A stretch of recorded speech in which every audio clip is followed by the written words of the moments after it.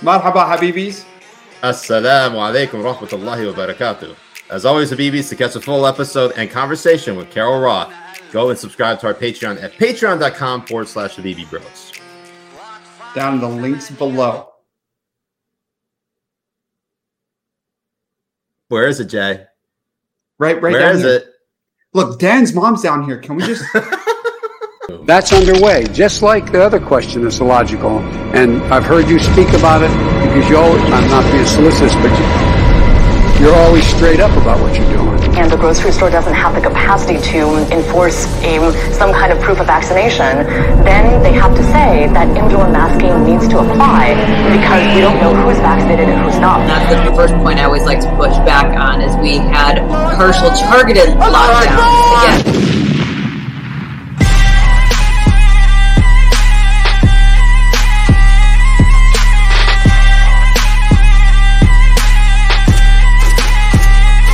Allahu Akbar.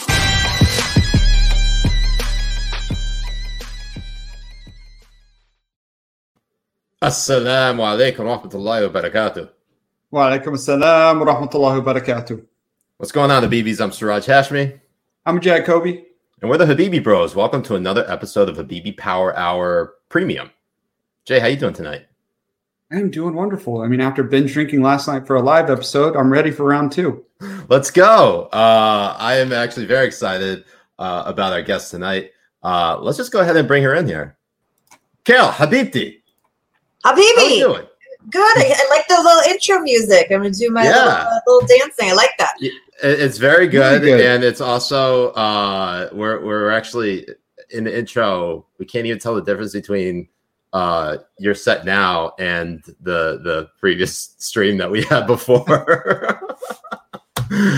But for the Habibis who have no idea who this is Carol Roth. She is a former investment banker. She's also the author of The War on Small Business, How the Government Used the Pandemic to Crush the Backbone of America. Very good book. I encourage all the Habibis to go check it out. You can also follow her on Twitter at Carol J. Roth. Is that it? J.S. Roth. Just to make J.S. super it stands for Jesus Saves. So Carol Jesus Saves Roth. It really doesn't, but no. Oh, okay. I was just gonna say, like, Carol, did you just go full evangelical on us? No. Because you realize who we are, right? Exactly. And at this moment, Carol, we'd like you to raise one hand and your finger to the sky, and I want you to repeat after Jay. Let's go after you. How about that? Okay. Are there subtitles for this? I'll no. do it He'll do it in Arabic. He'll do it in Arabic. I'll do it in English. Okay. So it's Ashadu Ashadu in la ilaha ilaha illallah illallah Muhammadan Rasulullah. Beautiful. Absolutely perfect. It's beautiful. Yeah. Carol, it means I bear witness there's no God but God, and Muhammad is the messenger of God. Congratulations. You're now Muslim. Allahu Akbar. Thank you. Takbir. Inshallah. Appreciate it. Well, now that we got that out of the way. Already up and on the way for when this happened as well. That's pretty. So does this mean I can't wear the Jewish star for the episode? I have to cover it up for the episode. I'm surprised. Or should I just get some Ben and Jerry's ice cream and that'll just kind of even everything out? Even it all out with some Ben and Jerry's. I think we could do that. I think we can arrange that. That we're all even. Jesus Saves is now what is it? Jannah Saves. Jannah Saves. That's what it is now. Jannah is paradise. Jannah Saves. So Carol, for those who are completely unfamiliar with you and your work, tell us a little bit about yourself and what has shaped your worldview and the person who you are today. I'm a totally insane person, and that has shaped my worldview. As you mentioned, I am a recovering investment banker. I got that way kind of by a lot of luck, but through a lot of hard work as well. Neither of my parents went to college. My father was an electrician. My mom was sort of a stay-at-home mom that became a hobby entrepreneur. And I managed to get myself into this fantastic undergrad business program called Wharton at the University of Pennsylvania. And where President Trump went to. That is true. That is true. Although, as I said, my dad was an electrician, so that didn't really help me get in there at all. And, you didn't get a small loan of $2 million to start your life out? I did. It was $69 million. I had to pay it back, just not from my dad, right? So that actually informed what I was doing because that was the only way I could go to school was working through school, paying my own way and taking out loans. And I had $40,000 when I graduated like 100 years ago. So really when you're in that position and you want to pay the loan down quickly, which was what my dad said, you can't take out the debt unless you have a plan to pay it down really quickly. There are sort of two options for people who like to deep dive into something. They become management consultants, and people who have ADD go into investment banking because you can work on like a million different things as once. So that's what led me to investment banking. I was very fortunate that it ended up being quite good for me. I ended up being a vice president and an officer of the firm by the time I was 25 years old. I had a lot of financial flexibility, and eventually the firm went through a couple of mergers, and I decided I didn't really want to do that anymore and went on my own and decided I was going to reinvent myself. Really have always wanted to be a game show host. I keep telling everyone this because I hope that happens. But it was pretty clear nobody was going to hire the investment banker as a game show host, but other people were like, oh, you should be on television. I'm like, oh, that seems like a great idea. Like, what does that mean? But that's how I started getting into small business, because I'd have a lot of small business owners who would call me as an investment banker who couldn't afford to hire me. And I felt badly. I'd love to help them out. So I figured the media was a way to get good information and to help them out at scale without them having to have a retainer fee and whatnot. And then I just kind of got dragged into all of this insanity. And over the course of like a dozen years, have done everything from interview presidential candidates and folks like Richard Branson and the CEO of Bank of America, to being a judge on a Mark Burnett reality show on TBS, to doing all sorts of other insanity. And then, kind of as that unfolds, written a few books. And anytime a crisis comes about, it seems like I get dragged in the middle of it. I was in a documentary about the financial crisis. I was in an episode, an episode of booked about the financial crisis. I was in a documentary about the auto bailouts. And then now we've got the war on small business related to the pandemic. So if there's a good crisis, I'm going to help explain why people are getting screwed over by it. Well, I'm glad you brought up game show host, because obviously what we're seeing with Jeopardy is obviously a major vacancy, and a host who is a fill-in host, I should say, an interim host who was a Jeopardy contestant filling in for Alex Trebek. All I can say is Carol Roth, next Jeopardy host. Hold on. What is absolutely halal now that she's Here's the problem, though, with Jeopardy is it's way too serious. And that's like the whole point of being a game show host, is so I can get away from all this serious shit. So I want to be in like a fun game show, like The Price is Right, or Press Your Luck, or something like that, where you like jump up and down with the contestants. Yeah.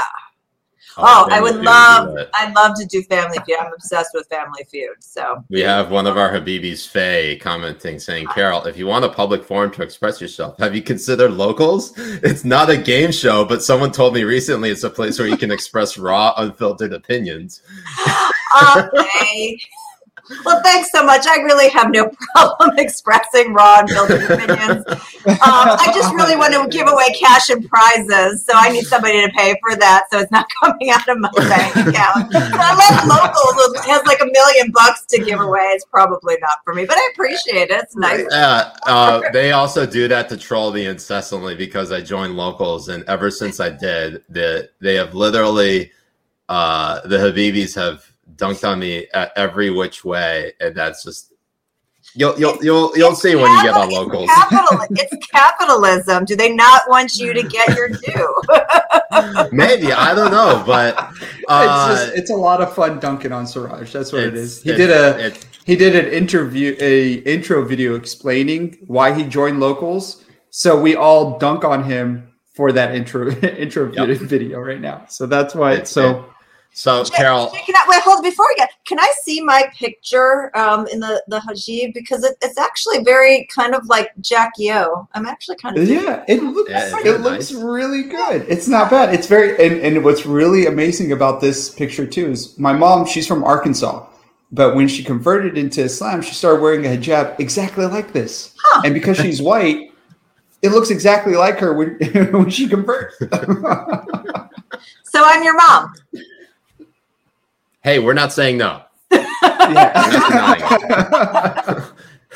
So, Carol, getting into your book, again, the book is The War on Small Business, How the Government Used the Pandemic to Crush the Backbone of America. It's very fascinating. It's a great recap of what took place over the last year and change, and how the government responded to the COVID-19 pandemic. But before we kind of get into all the nuts and bolts of your arguments within the book, what inspired you to write the book? And as a follow-up, what were you hoping to accomplish? And do you feel you reached your goals in that regard?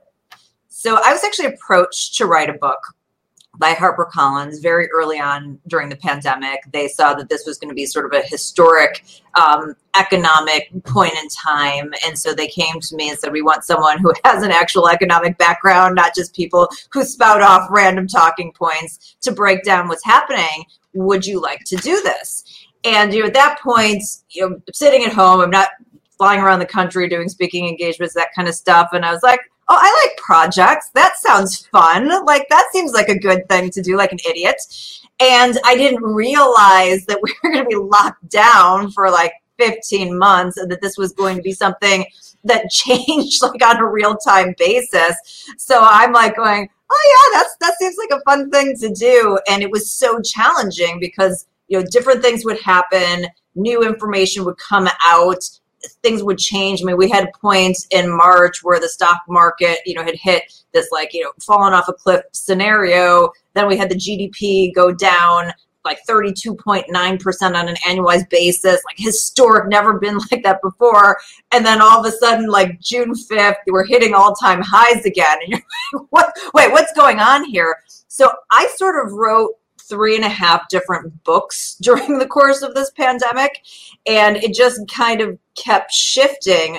But small business was always part of that through line. I've been a long time small business advocate. My first book was about small business, all the risks to owning a small business. Never did I think that the U.S. government shutting you down and saying you can't work and open your business was going to be the top risk. But, 2020 rolls around and that's what happens. And so, the thing just kind of kept moving, and it was like this, like kind of choose your own adventure, a mystery story. And eventually at some point in time, just had to say, okay, this is what we're going with. But I am so thrilled in retrospect, even though it was just a ridiculous amount of work that I wouldn't have signed up for if I would have known in advance. In retrospect, given the gaslighting that we have been prone to and the rewriting of history already on what's happened with small business and this historic wealth transfer and the economy, I'm thrilled that I was able to capture real time the record of what actually happened, because I think as time goes on, we're going to see this as a really pivotal point in time with a different kind of lens. And so I feel like this is going to be a resource people are going to come back to. And it's really been helping to educate people, because as we saw in your intro clip, as I said, there are a lot of people who think that there were lockdowns, and there weren't. They were targeted lockdowns. There are a lot of people who think that we were all in it together, and we weren't. And there were a lot of people who think that the small businesses got a bailout, which they didn't. And by the way, they didn't do anything wrong, so there would be no need to bail them out, do compensation. So to be able to give people the tools to talk about what happened, as well as have this record for historical purposes. Really, really pleased. Although, as I said, when I went into it, I had no idea that this was what I was in for. Yeah, I mean, just the fact that the term bailout being used for small business is almost insulting. It's just the bailout. You bail someone out of jail. You don't bail out a small business because they're just literally just trying to operate at full capacity. And that's what happened during the financial crisis, right? The Great Recession, 2007, 2008. Banks and kind of adjacent industries took on this extra risk, and it's through no fault of everybody else's. We all got dragged into the mess that they created, but they were told that they were too big to fail, and the taxpayers had to step up. And by the way, they got this regulation that ended up hurting small businesses, but that's another story. But this is the opposite. This is the government coming in and saying, we are shutting you down.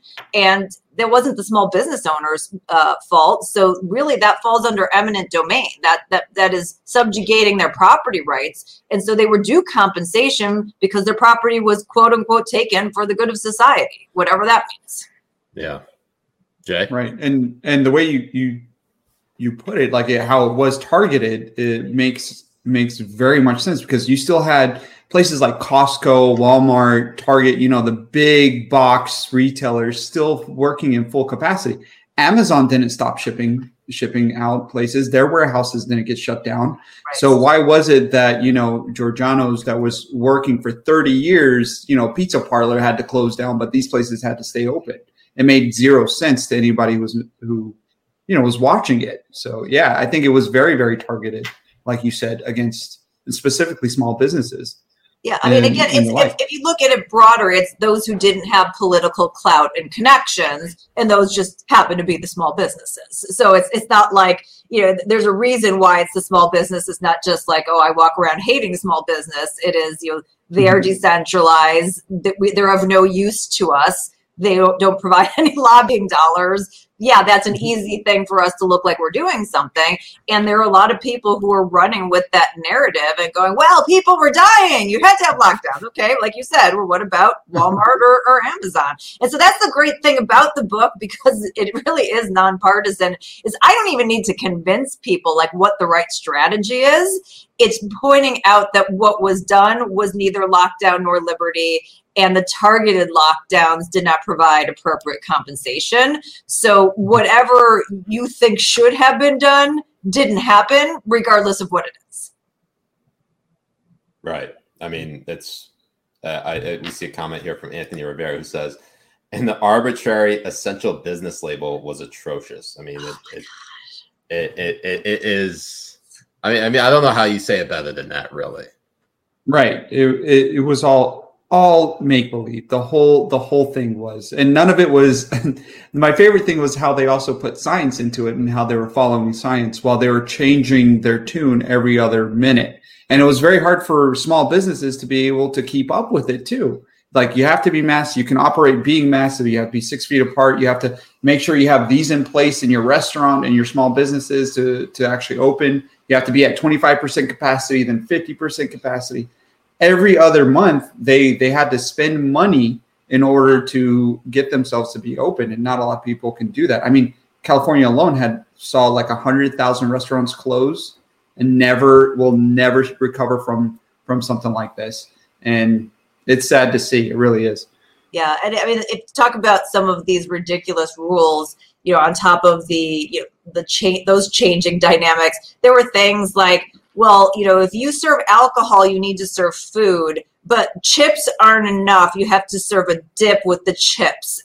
Like what's the science behind dips? Like, why are dips like going to prevent us from COVID? Or like, you have to close at 11, not 12. I mean, like, just these like tiny little things that like anybody who wasn't totally traumatized by the fear porn that was pushed out on a daily basis would have just stopped and went like, the hell are these people talking about? You need to have dips with shit. Like, how does that like, how does that save you from COVID? Yeah. Like, what does that have to do with anything? It has nothing to do with anything. This is a pure, complete power grab. And so it's when I get people who are fighting me on this, which again, the whole like screw small business thing is kind of a weird flex. But like, if you want to go down that road, like, sometimes I'm a contrarian about things. If you're going to go down that road, then you just start looking at the things and you're just like, I don't even know what you're arguing about. Yeah. Nick says most jobs are essential to the person working them. If your job houses, clothes, and feeds your family, it's essential. Essential to whom? That's always the question. Who is it? And this is on the back of like, you didn't build this in a previous administration, so you didn't build it. You're not essential. Like, what are they telling people about their path to wealth creation, economic freedom, and the like? I mean, this is the messaging they're intentionally putting out.